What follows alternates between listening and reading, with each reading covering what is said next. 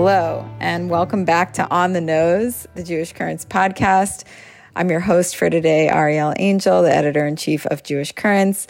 Today we're going to be talking about Jewish Matchmaking, the Netflix show. I guess you can call it a spin-off of Indian Matchmaking, which has gone on to multiple seasons. Many of you have requested this episode, and we were happy to oblige because this is our jobs, fortunately or unfortunately. My name is Eliza Ben Shalom, and I am a matchmaker and dating coach. Welcome. You're going to save me, right? Finding your person is the hardest thing to do in the entire world, and that's where I come in. The matchmaking I strictly do with the Jewish community, where I have helped over 200 couples to get to the chuppah. I want them to be obsessed with me. I need passion. Animal lover. Blonde or blue eyes or, bigger, you know what I mean? I do feel immense amount of pressure. You're supposed to be married and have children. I'm like the only one in Kansas that is a Jew of my color. As an Orthodox Jewish woman, if you're 28, people make comments, "You're such a great girl. How are you still single?" All amazing questions. Well, cheers. The rule of thumb is date them until you hate them. Red flags, boy energy. There were two big red flags. One was that she was a vegan, and one was that she had two cats. Wow. Yeah. I definitely was into him. There was chemistry. How big is his mezuzah? I have the hardest job in the world. And if you don't believe me, just try doing it. I should say I'm joined by managing editor Nathan Goldman, associate editor Mari Cohen, and fellow turned news editor Aparna Gopalan, making her debut on the podcast, if I'm not mistaken. How did you guys feel watching Jewish Matchmaking? This is Mari. Hi, everybody. Glad to be here, fulfilling this important function of my job. I felt complicated. On the one hand, I had a good time watching Jewish Matchmaking. As regular listeners of this podcast might know, I do unfortunately watch a lot of dating reality TV. Specifically, I watch The Bachelor. And that's actually not really watching dating because none of it really has very much to do with real dating at all. And instead, it's just like kind of an elaborate theater performance. Jewish Matchmaking, on the contrary, actually did feel like watching real dating that real people were doing, in which they actually were trying to, meet each other and get a sense of each other's compatibility. And I thought that was kind of fascinating to watch. On the other hand, it made me feel a little bit sad because I just felt like the description and representation of Jewish life on offer was not necessarily the most exciting, vibrant version of Jewish life today. A lot of Jewish identity really completely conflated with Israel. A lot of people who seemed maybe a little bit sort of stuck up. Or You could say dumb, Mari. You're allowed to say dumb. I don't know if it's dumb. I mean, being dumb is not a moral failing. I know, but they could have had smarter people. Right. They brought on one smart guy, this architect, to date Harmony, and they portray him as totally unfuckable. They're here's a representative from the world of thinking people. And then they kind of just shit all over him for being boring and smart and not handsome. I think Faye seems kind of smart. Oh, yeah, that's true. Well, the Orthodox people are kind of occupying a different space in this show entirely. Yeah, I think in general, the characters are mostly not appealing, which sometimes does some of its own interesting work. In some ways, the Israeli men on here come off looking really bad, which is kind of interesting in its own way in terms of what that actually does for their representation. But I think in general, it kind of reminds me of, I wrote an article about a Jewish dating app 2 years ago now in 2021 called The Locks Club, and just about the ways in which Jewish identity in America has kind of become this not very appealing, just very bland identity markers in a lot of these dating conversations. And I feel like Jewish Matchmaking doesn't do a ton to change that representation. Totally. Yeah, I think it was trying very self-consciously to show a spectrum and diversity of Jewish experience. And I think in some ways does a pretty okay job for the kind of thing it is in terms of introducing different terms and it can mean the most Orthodox and observant people, and it can mean the like most secular people, and then this like whole range in between. And so there is something nice in the way it was trying to do that. That also seems like the way in which it becomes like totally incoherent. The whole way in which it's trying to take a framework that comes from a more traditional community, the like whole idea of the matchmaker who is herself Orthodox, and then trying to like apply it in this broader context. There's just all these ways in which that becomes really like weird. It begins from this premise that, you know, we've talked about it at the magazine in different ways, especially a few years ago in this roundtable we did on the concept of quote unquote intermarriage. It sort of begins from the premise that all of these Jewish people want to find a Jewish partner. And I mean, that's true in the sense that they are like working with a matchmaker who will only partner them with a Jewish partner, but they also all like affirm that in different ways. They give reasons for that, but ones that like I really wanted someone to like press them on or like just ask more about. So I saw Jewish Matchmaking like a few weeks after a friend made me kind of sit down and watch like a couple of episodes of Married at First Sight, and that and like Love is Blind. And I feel like there's like this whole like genre of the revenge of the like monogamous marriage TV shows. All these shows where people are just desperate to just get married and like start having children tomorrow or something. And this seemed like very much in the same genre, like Indian Matchmaking, which I also was forced to watch. That felt like much more of like an ethnography of like this weird tribe of people who are doing this extremely strange like business merger of their families. Whereas like Jewish Matchmaking didn't feel like that at all. It really felt like a continuation of like all of these other reassertions of people wanting to get married types of reality shows. But like Jewishness was just kind of another variable. So like in Love is Blind, they might be asking all the contestants, you know, what are you looking for in your partner? And then that person kind of list off like a bunch of attributes like physical appearance or like what kind of person they want or what kind of like sense of humor, blah, blah, like how many kids.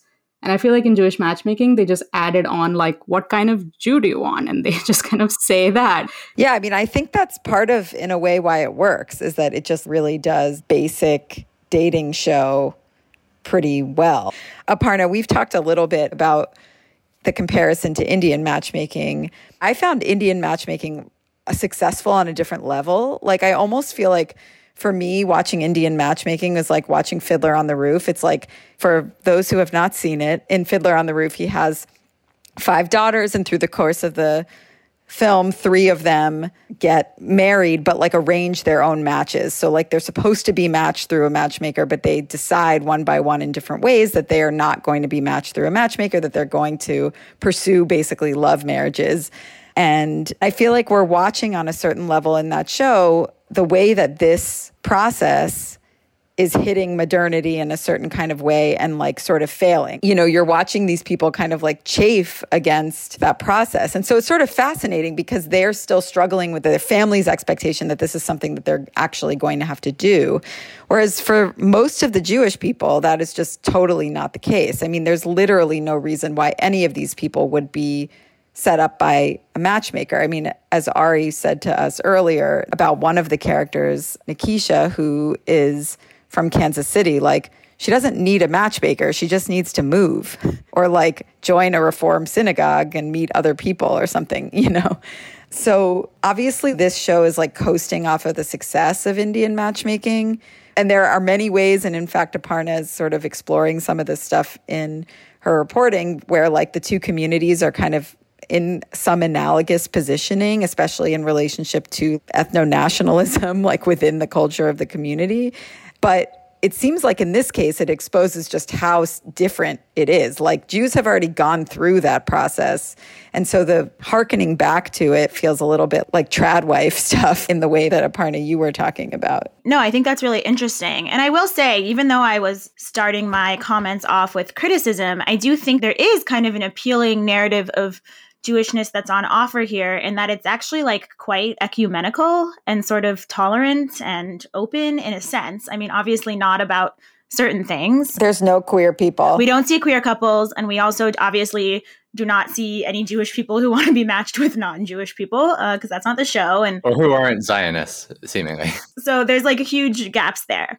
But in terms of thinking about the fact that there's a actually very religious matchmaker, Eliza, who ends up being a very kind of appealing, warm character who's giving this kind of general dating advice. And she's talking to these people who have all different levels of Jewish observance. And she's not chiding anybody that they shouldn't be eating bacon. Instead, she's saying, okay, great, we'll find someone who matches your level. She's basically saying it's okay, no matter which kind of level of Jewishness you're at, we can find someone, it's all good. And so it's in some ways it's kind of appealing. But I think if you dig into it a little bit, it doesn't totally make sense, because for Eliza, like, what's driving some of this is the sense of like religious observance and the fact that these, matches need to be made among people who are both like observing halakha, Jewish law, and that making a Jewish marriage is part of that. But for the people that she's matching who do not really subscribe to that same notion, there's not as much of a clear sense of why they need to be doing that. And so what is on the surface, this really kind of nice sort of openness, which obviously is pleasant to watch, when you dig a little bit deeper, it's just like not totally clear. I would be willing to bet that Eliza is Chabad. It's like Eliza feels a little bit like she's doing like outreach or like kiruv or something. Why does she want to match secular Jewish couples? I mean, did she do that before? Like, probably most of her business is not secular couples. And this might be an innovation of the show, or might be just like a function of how open she is, or... Right, that is a good point. And I think for people who aren't familiar, like, the Chabad theology has to do with this idea that for anyone of Jewish heritage to, follow the commandments in certain ways brings the world closer to bringing the Messiah. So that even if someone's a Reformed Jew, if you can get them to like do one prayer, that like brings us a step closer. And so that's why like they often are very into outreach. Oh my God, I'm right. She's Chabad. I just found her davening at the Rebbe's grave in Queens. That makes total sense. It was interesting to me. She has these little like principles or like catchphrases, most of which I think are kind of secularizations of more religious principles. I mean, the one that's really like stuck in my mind because it's in some ways the most extreme for a more secular context is the one about touching. Yeah. Basically turning the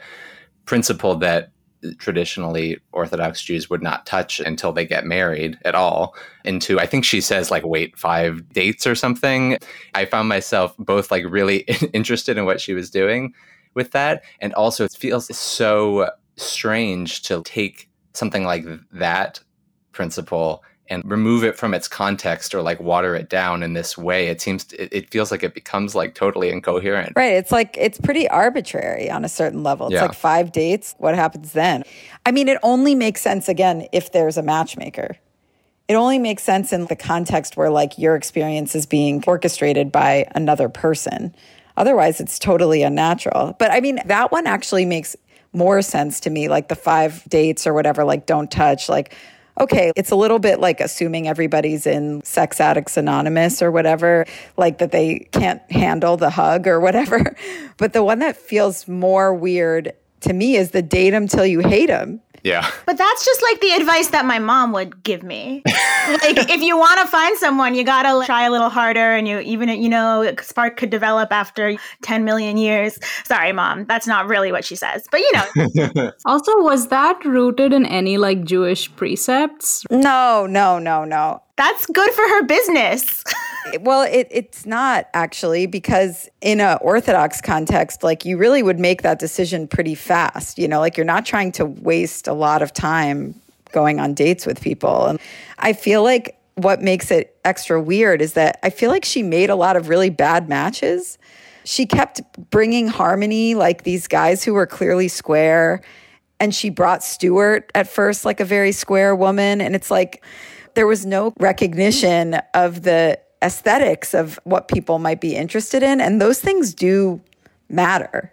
I felt like it seemed like sometimes she was sort of fulfilling people's preferences and sometimes not. And I don't know that I totally tracked the logic of it. Like there were some times when like people's preferences clearly seemed to me as a viewer just like really ridiculous, and I wanted to see them get pushed on them. But in a general way, I was trying to parse like what she sees her role as, because in some ways it seems like it's listening to what people want and giving them exactly what they want, and in some ways it's trying to like educate them like aesthetically or something, like out of what they think they want, which has led them to misery or whatever. And I don't quite know how she conceptualizes her role, but it seemed like it was sort of both at once. Right. I felt like the time when that happened most intensely was with Ori, the pretty obvious villain of the season, who's the Israeli-American Mizrahi guy who will only date a woman who has blue eyes. He really wants that blonde hair, and he's always talking about, you know, he won't compromise on looks. And he lives with his parents, and he's obsessed with his mother in like a really weird way. He's got a lot going for him, obviously.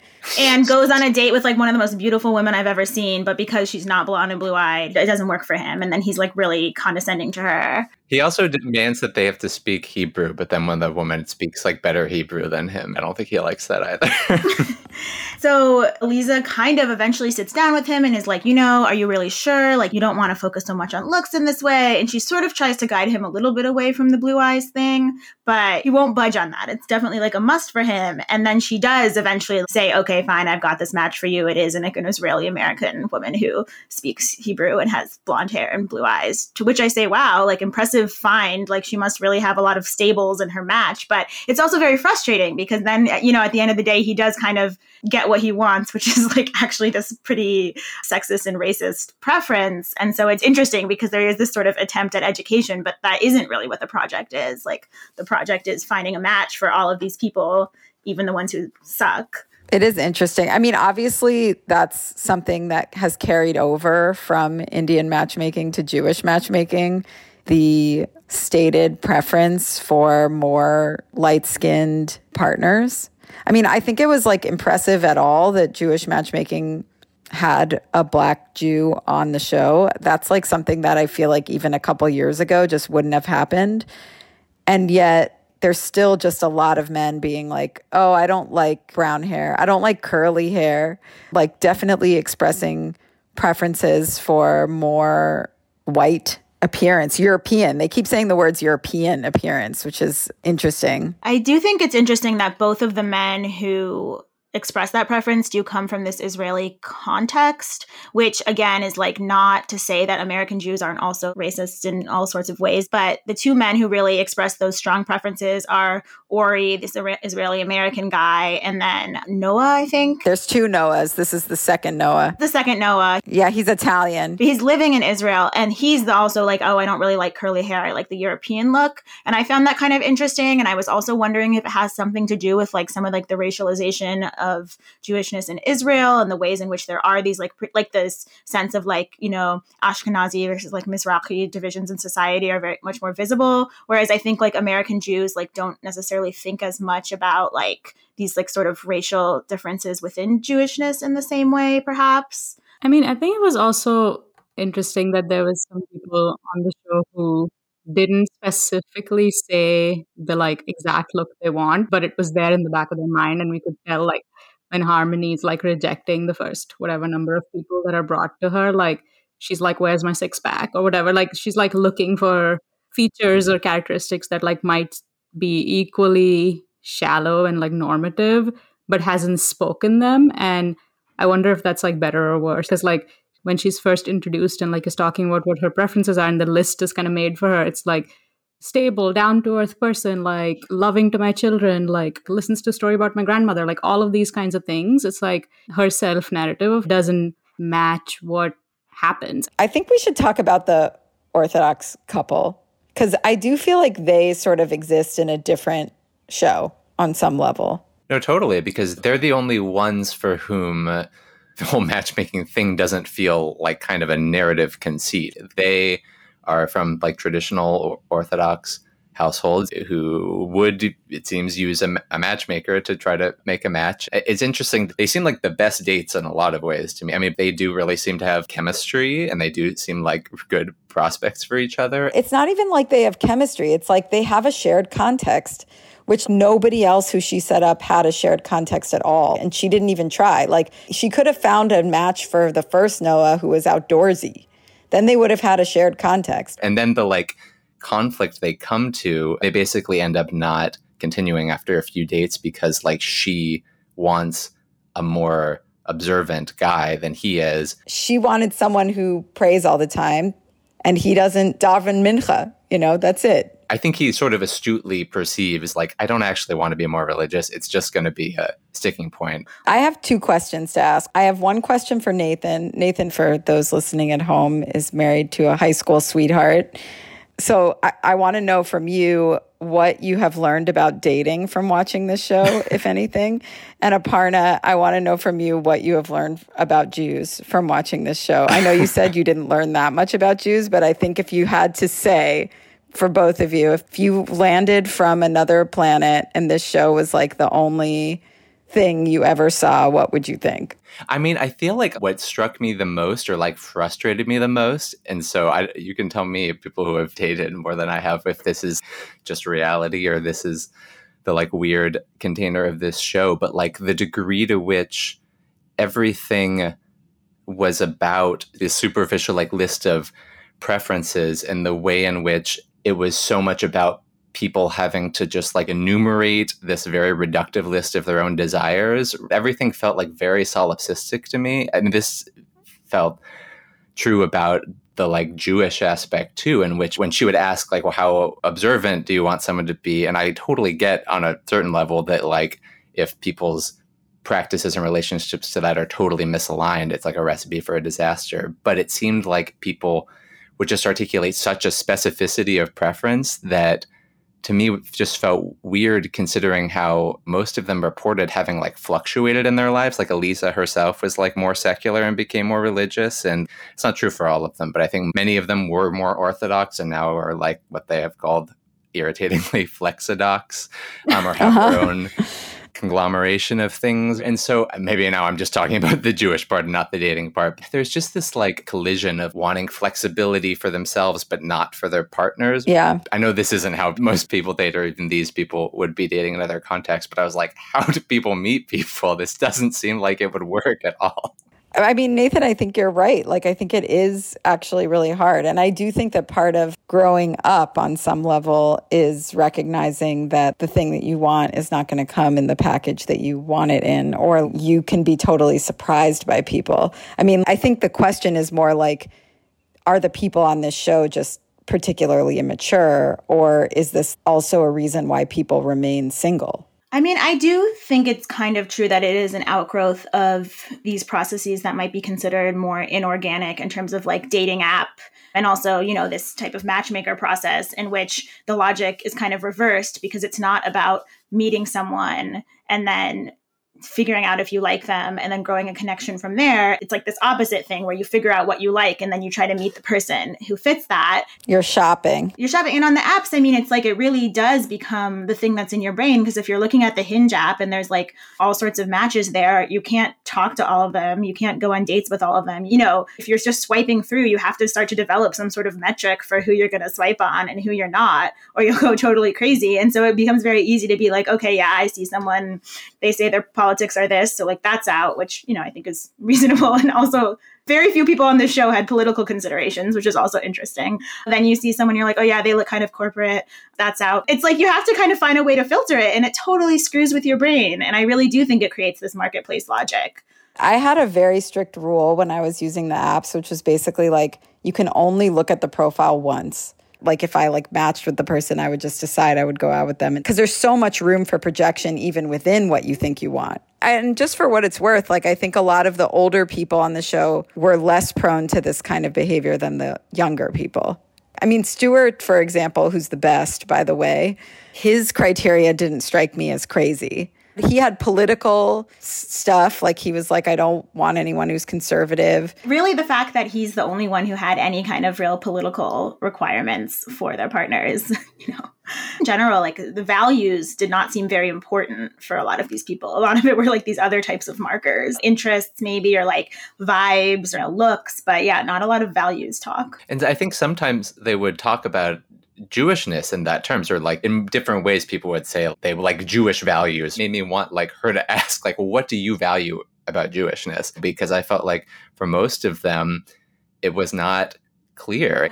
Wait, Aparna, I'm sorry, you have not been released from this task of what Jews are like from this show. I'm trying to figure out a way to say this that like doesn't alienate the people in this room.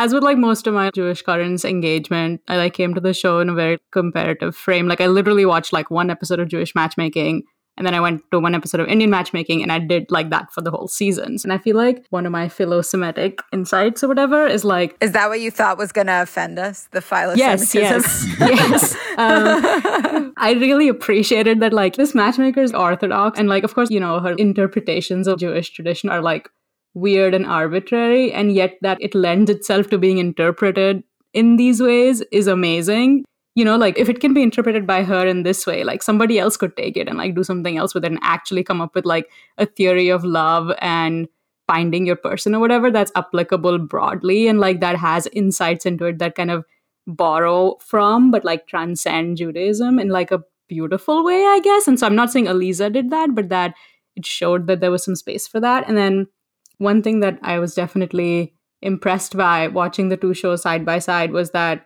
the process of assimilation is much further along for like all the Jewish matchmaking characters. And that was clear in like the incessant use of the like discourse of love and romance. And is it really true that there's like a concept of like the soulmate in the religion itself? Because that's nuts. As far as I know, maybe I don't know enough, but there's no equivalent concept of an internal relationship to like your loved ones or whatever, like a destined soulmate in Hinduism or like in affiliated other Eastern religions that I'm familiar with. And so it's not a projection back into the past. Like they're not projecting like American discourse back into the past, is it? If it's truly in the text. Well, but it's different because, well, first of all, obviously this is all hetero patriarchal. So like Lisa actually says exactly this. There's like a kind of origin story where like man and women, the soul splits and then they have half a soul until they find one another. I don't know if this is like Midrash, which is like not strictly Torah or Bible, you know, or what, but there is this idea, but I don't think the idea is that there's only one person or something. Like everything in Judaism is like there's free will and there's destiny at the same time, basically, or God knows everything and there's free will. And so like, therefore it's not like you can't like choose your partner, or there's only one person out there or something like that. I don't think that's really the idea, but there is like an idea of Basheret, like a meant to be. And there certainly is an idea of like half a soul and like there's like a way in which the other person like completes that. But I mean, certainly Indian matchmaking is way less universalizing. I mean, first of all, there's just like a lot more spiritual accoutrement that doesn't appear in Jewish matchmaking at all. There's like the face reader and like the astrology, and there's like specific kind of unspoken, but like very much spoken caste stuff happening, you know, and it's like in Jewish matchmaking, there's none of that. I mean, one way I was thinking about this earlier today is in both shows, like what is a model of a successful marriage that is kind of shown to us? And I feel like in both cases, it's like the matchmakers' marriages because nobody else has succeeded in a way that's like a model. And so we see Aliza's home life briefly, and what it seems to be impressing upon us is like her home life is traditional. She's religious. She has a family. She has like done her job and reproduced and kind of all that stuff. But it also shows like kind of like tenderness with her partner in something that, I don't know, balances out some of the more endogamous stuff, I guess. And in Indian matchmaking, in contrast, what we see is like Seema's like husband bringing her a cup of chai, and they like get together and they look at these biodatas together because they're running a business, because they like had a merger a few decades ago and now they're running their business. And there's no discourse of love or affection, but there also isn't any aspiration towards love or affection in that relationship. And that isn't like shown as a sign of success in any way. So I just feel like in Jewish matchmaking, there is still like some space for the person to exist outside of the endogamy and the like business arrangement and the like imperative to like procreate and all these other kind of things that are like shoved upon you. But there's like some space for you in there. I don't know. The more orthodox you get, the more it's like the business merger. All right. We have to talk about the Israel stuff on this show because this is Jewish Currents. I mean, I guess I'll just get really serious for a second and say that I felt deeply, deeply, deeply sad after watching this show. It was actually a weird sensation because on the one hand, I was sort of like, this is fun. This is a fun show. It's really enjoyable. I like Aliza despite myself, you know. But I also felt like, obviously, if you're making a show called Jewish Matchmaking, you want to deal with the Jewish world as a whole. I mean, it's sort of interesting, actually. It's not like they were looking at Europe or looking at Latin America, other places in the diaspora. It really was like this bipolar U.S.-Israel show, which makes sense. I mean, that's where most Jews in the world are. But it just made me feel... I remember as my mom was like in the process of becoming more radical or liberal on Israel-Palestine, whatever you want to call it, we had this conversation where she was like, look, I get it. It's bad. It's apartheid. Everything is terrible. But I just want to go to Israel and feel good. And for a while I thought about this and I was like, God, what a fucked up thing to say, you know? And it is a fucked up thing to say, you know? She just wants to feel okay there. But I actually had almost that exact same feeling, like as I was watching the show, like I just want to watch the show about Jews and feel okay.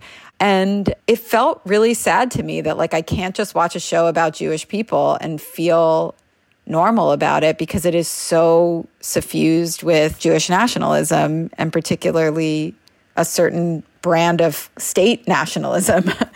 And that was really painful, actually. I mean, and also just like so weird. I mean, there was one woman, Cindy, who's an American in Israel who like kind of upended her whole life to go there, as many people in the show that we meet have done, in fact. And we even have someone who like left and tried to join the IDF.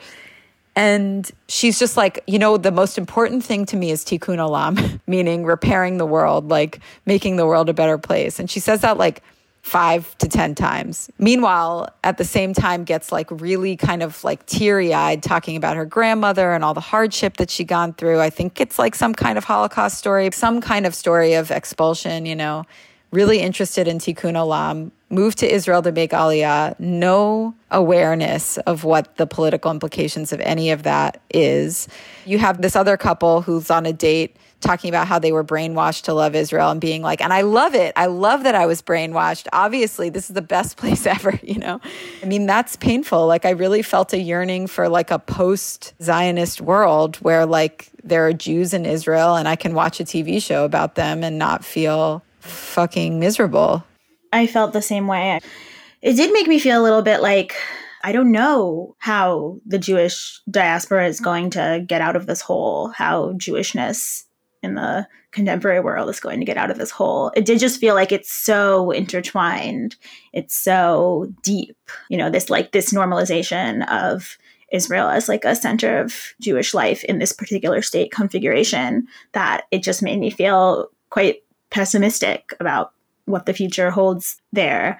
You know, it's interesting because, you know, we're saying, you know, Aliza has been willing to see people from like a lot of different backgrounds and has seemed pretty open. Would she consult with an anti-Zionist client? I kind of doubt it. If you saw the size of the Israeli flag on her house in this show, you know, like obviously there's some filtering that was done in terms of like the people who are even chosen to appear in a show like this. But still, I mean, it's like we learn about, you know, young people moving in different directions, politics changing, the U.S.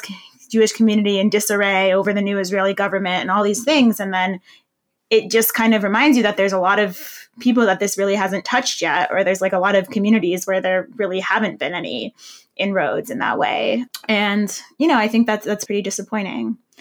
And it's also just interesting to see how like different, I think, pockets and bubbles just like experience these things in different ways. I was reading an article in the foreword the other day that was about the Leon Uris book, Exodus, which is kind of like this huge, really popular novel about Israel around the time of its founding that probably like successfully brainwashed and propagandized an entire generation of American Jews. And this article was kind of talking about like what this novel means to different people. And she was mostly like interviewing people that she knew, but it was like this older generation of Jews were talking about how this novel had meant so much to them. But then now all they do is just like fight with their children and grandchildren about Israel who don't see any of the same like promise that they saw and instead just feel opposed to it. And I thought that was kind of fascinating. And it's like, okay, it's clear that there are some social sets and social segments where there is this kind of major generational conflict, or there is like a young generation that's really moving away from this relationship to Israel. And then also there's clearly many social sets and bubbles where that's not the case at all. Yeah, totally. It feels hard to me to assess what impact a show like this has in terms of like presenting a certain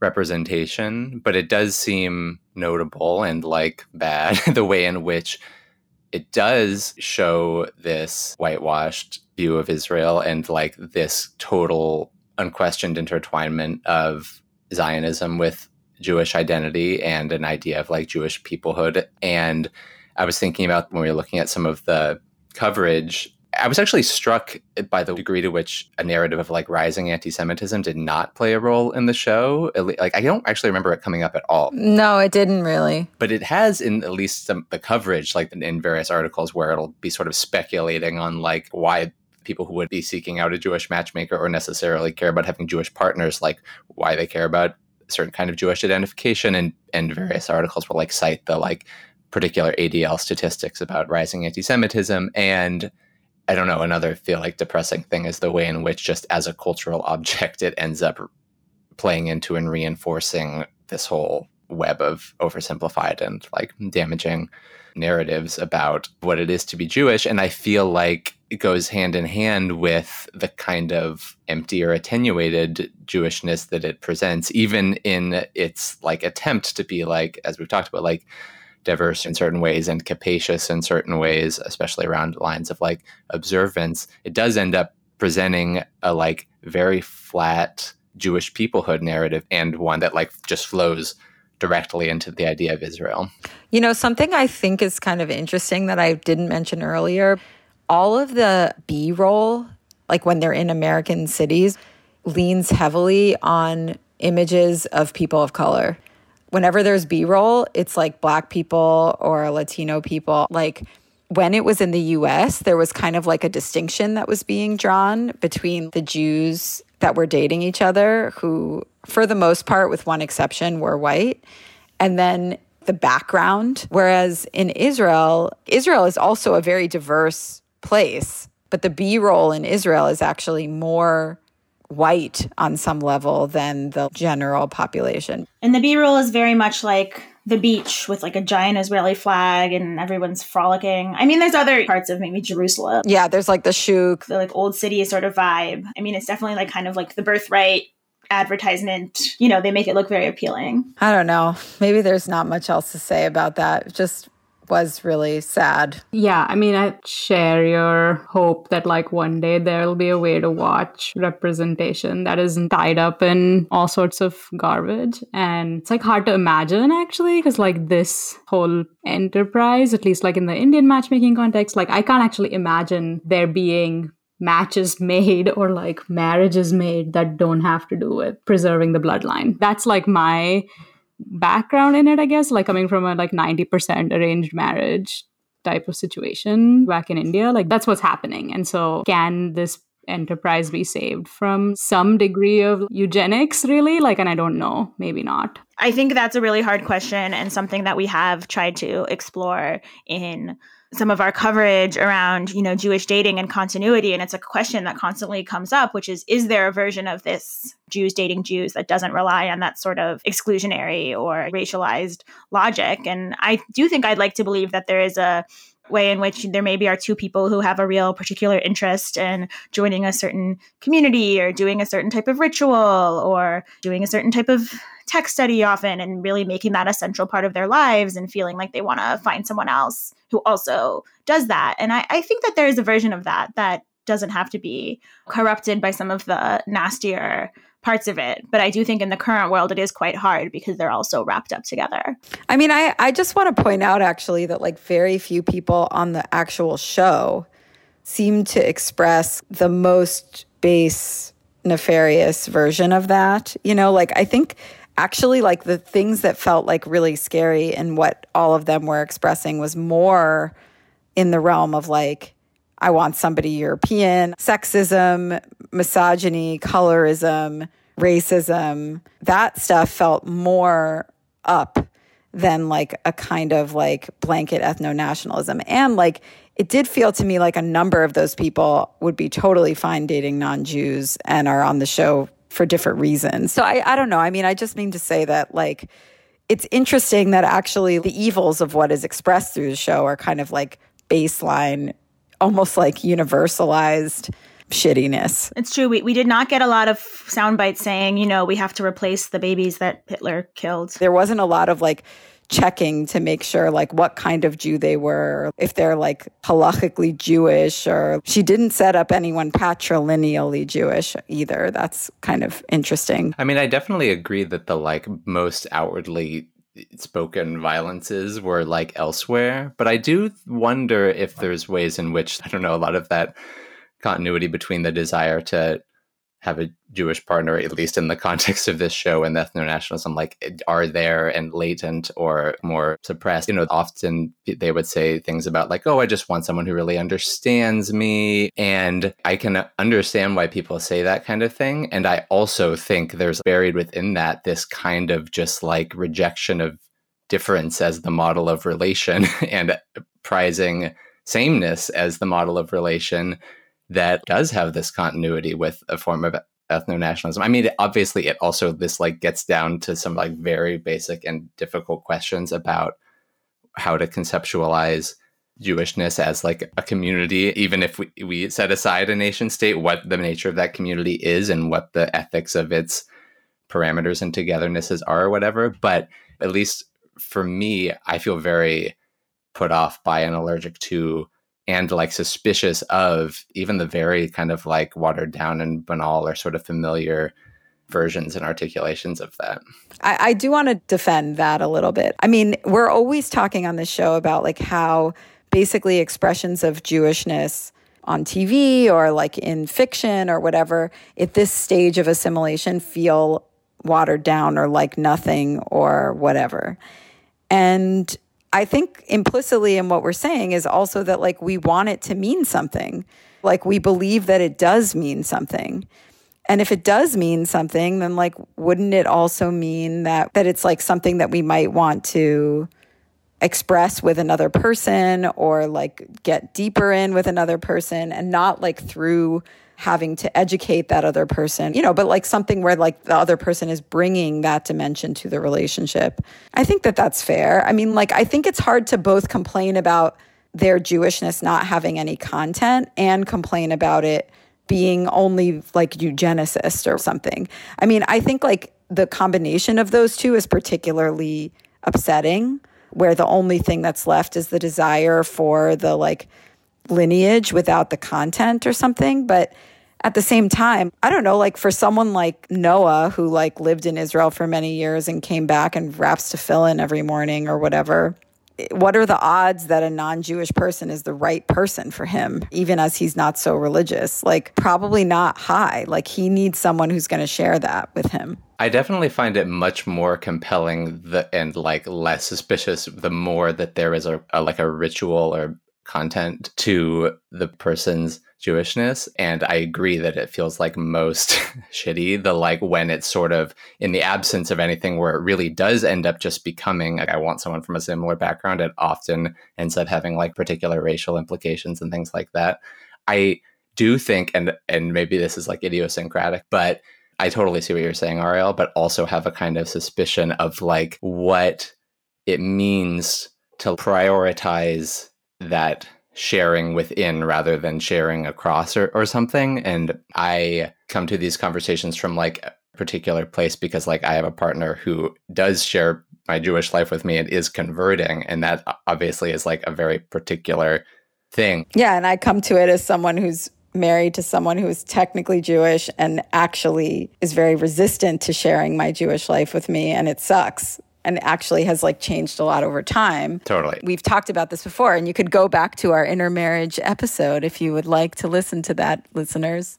Yeah, and I think as someone who's been kind of, dating for a while, I've started to find myself against some of my impulses, feeling more of that sense of thinking that there is something really nice in being able to share this sense of like attachment, or even the sense of like wounded attachment or, struggle over Jewishness. And I don't know, I can't always necessarily defend it. Like, yes, I do think there is a problem of wanting to share within sameness as opposed to across difference. And obviously there are racial implications, but I'm not sure it's so different than saying, oh yeah, well, I also probably want to date someone who is a Democrat or whatever. Well, is a leftist or really attached to literature or, likes living in a big city. Like, it doesn't feel to me always necessarily more nefarious than those other attachments. I think the difference is that being a Democrat doesn't flow in the blood or whatever. So I just keep going back to like the feudal context in which these things are coming up, where it becomes really important to like make sure that like you're not losing your religion and culture in a biological like sense. And also like some of the people in the show are more reasonable in wanting to be with a Jewish person than others. Like, why does Ori need to be with a Jewish person? Like, I don't understand. Oh, Ori definitely needs to be with a Jewish person. Why? Because we don't want to inflict him on anybody else? Because Ori has a Sephardic observance pattern. He's traditional. His family has Shabbat dinner every Friday night together. And like, they're like religious the way that like a lot of Sephardic people are religious. They're not actually religious at all, but like they are traditional. I think probably for these Americans, the model that makes the most sense is that they'll just like meet someone, whether they're Jewish or not, and then like that other person might just decide whether they want to convert or not. That's more the American model, and we're not going to get that on the show or whatever. But like for Ori, I think it's very unlikely that Ori would ever date somebody who wasn't Jewish. All I'm going to say about Ori is I feel like it's interesting because, again, there was like no problematizing of Zionism or Israel at all in the show. And obviously that made us very upset. And somehow it still came away with this sort of like problematic notion of the way that Israelis approach race. And it made all the Israeli men look like assholes. So in a way, I kind of thought that was maybe one upside. Yeah. Well, in summation, watch Jewish Matchmaking if you're folding your laundry. Thank you for joining us. This has been another episode of On the Nose. Thank you to my colleagues, Nathan, Mari, and Aparna, for joining me. We are actually in the middle of a subscription drive here at Jewish Currents. If you subscribe now, you'll get our spring issue. Yes, we are late. But you can plug in the subscription code SPRING23, all caps, and you'll get 50% off of the cover price. So please do that, because you'll get a very beautiful magazine that has a lot of great stuff in it this time around, including Aparna's piece on how American Hindu groups are learning from Jewish American groups on how to codify definitions of, in this case, Hinduphobia to quash criticism of Modi's India. You're not going to want to miss that piece. Thank you so much for joining us. See you soon.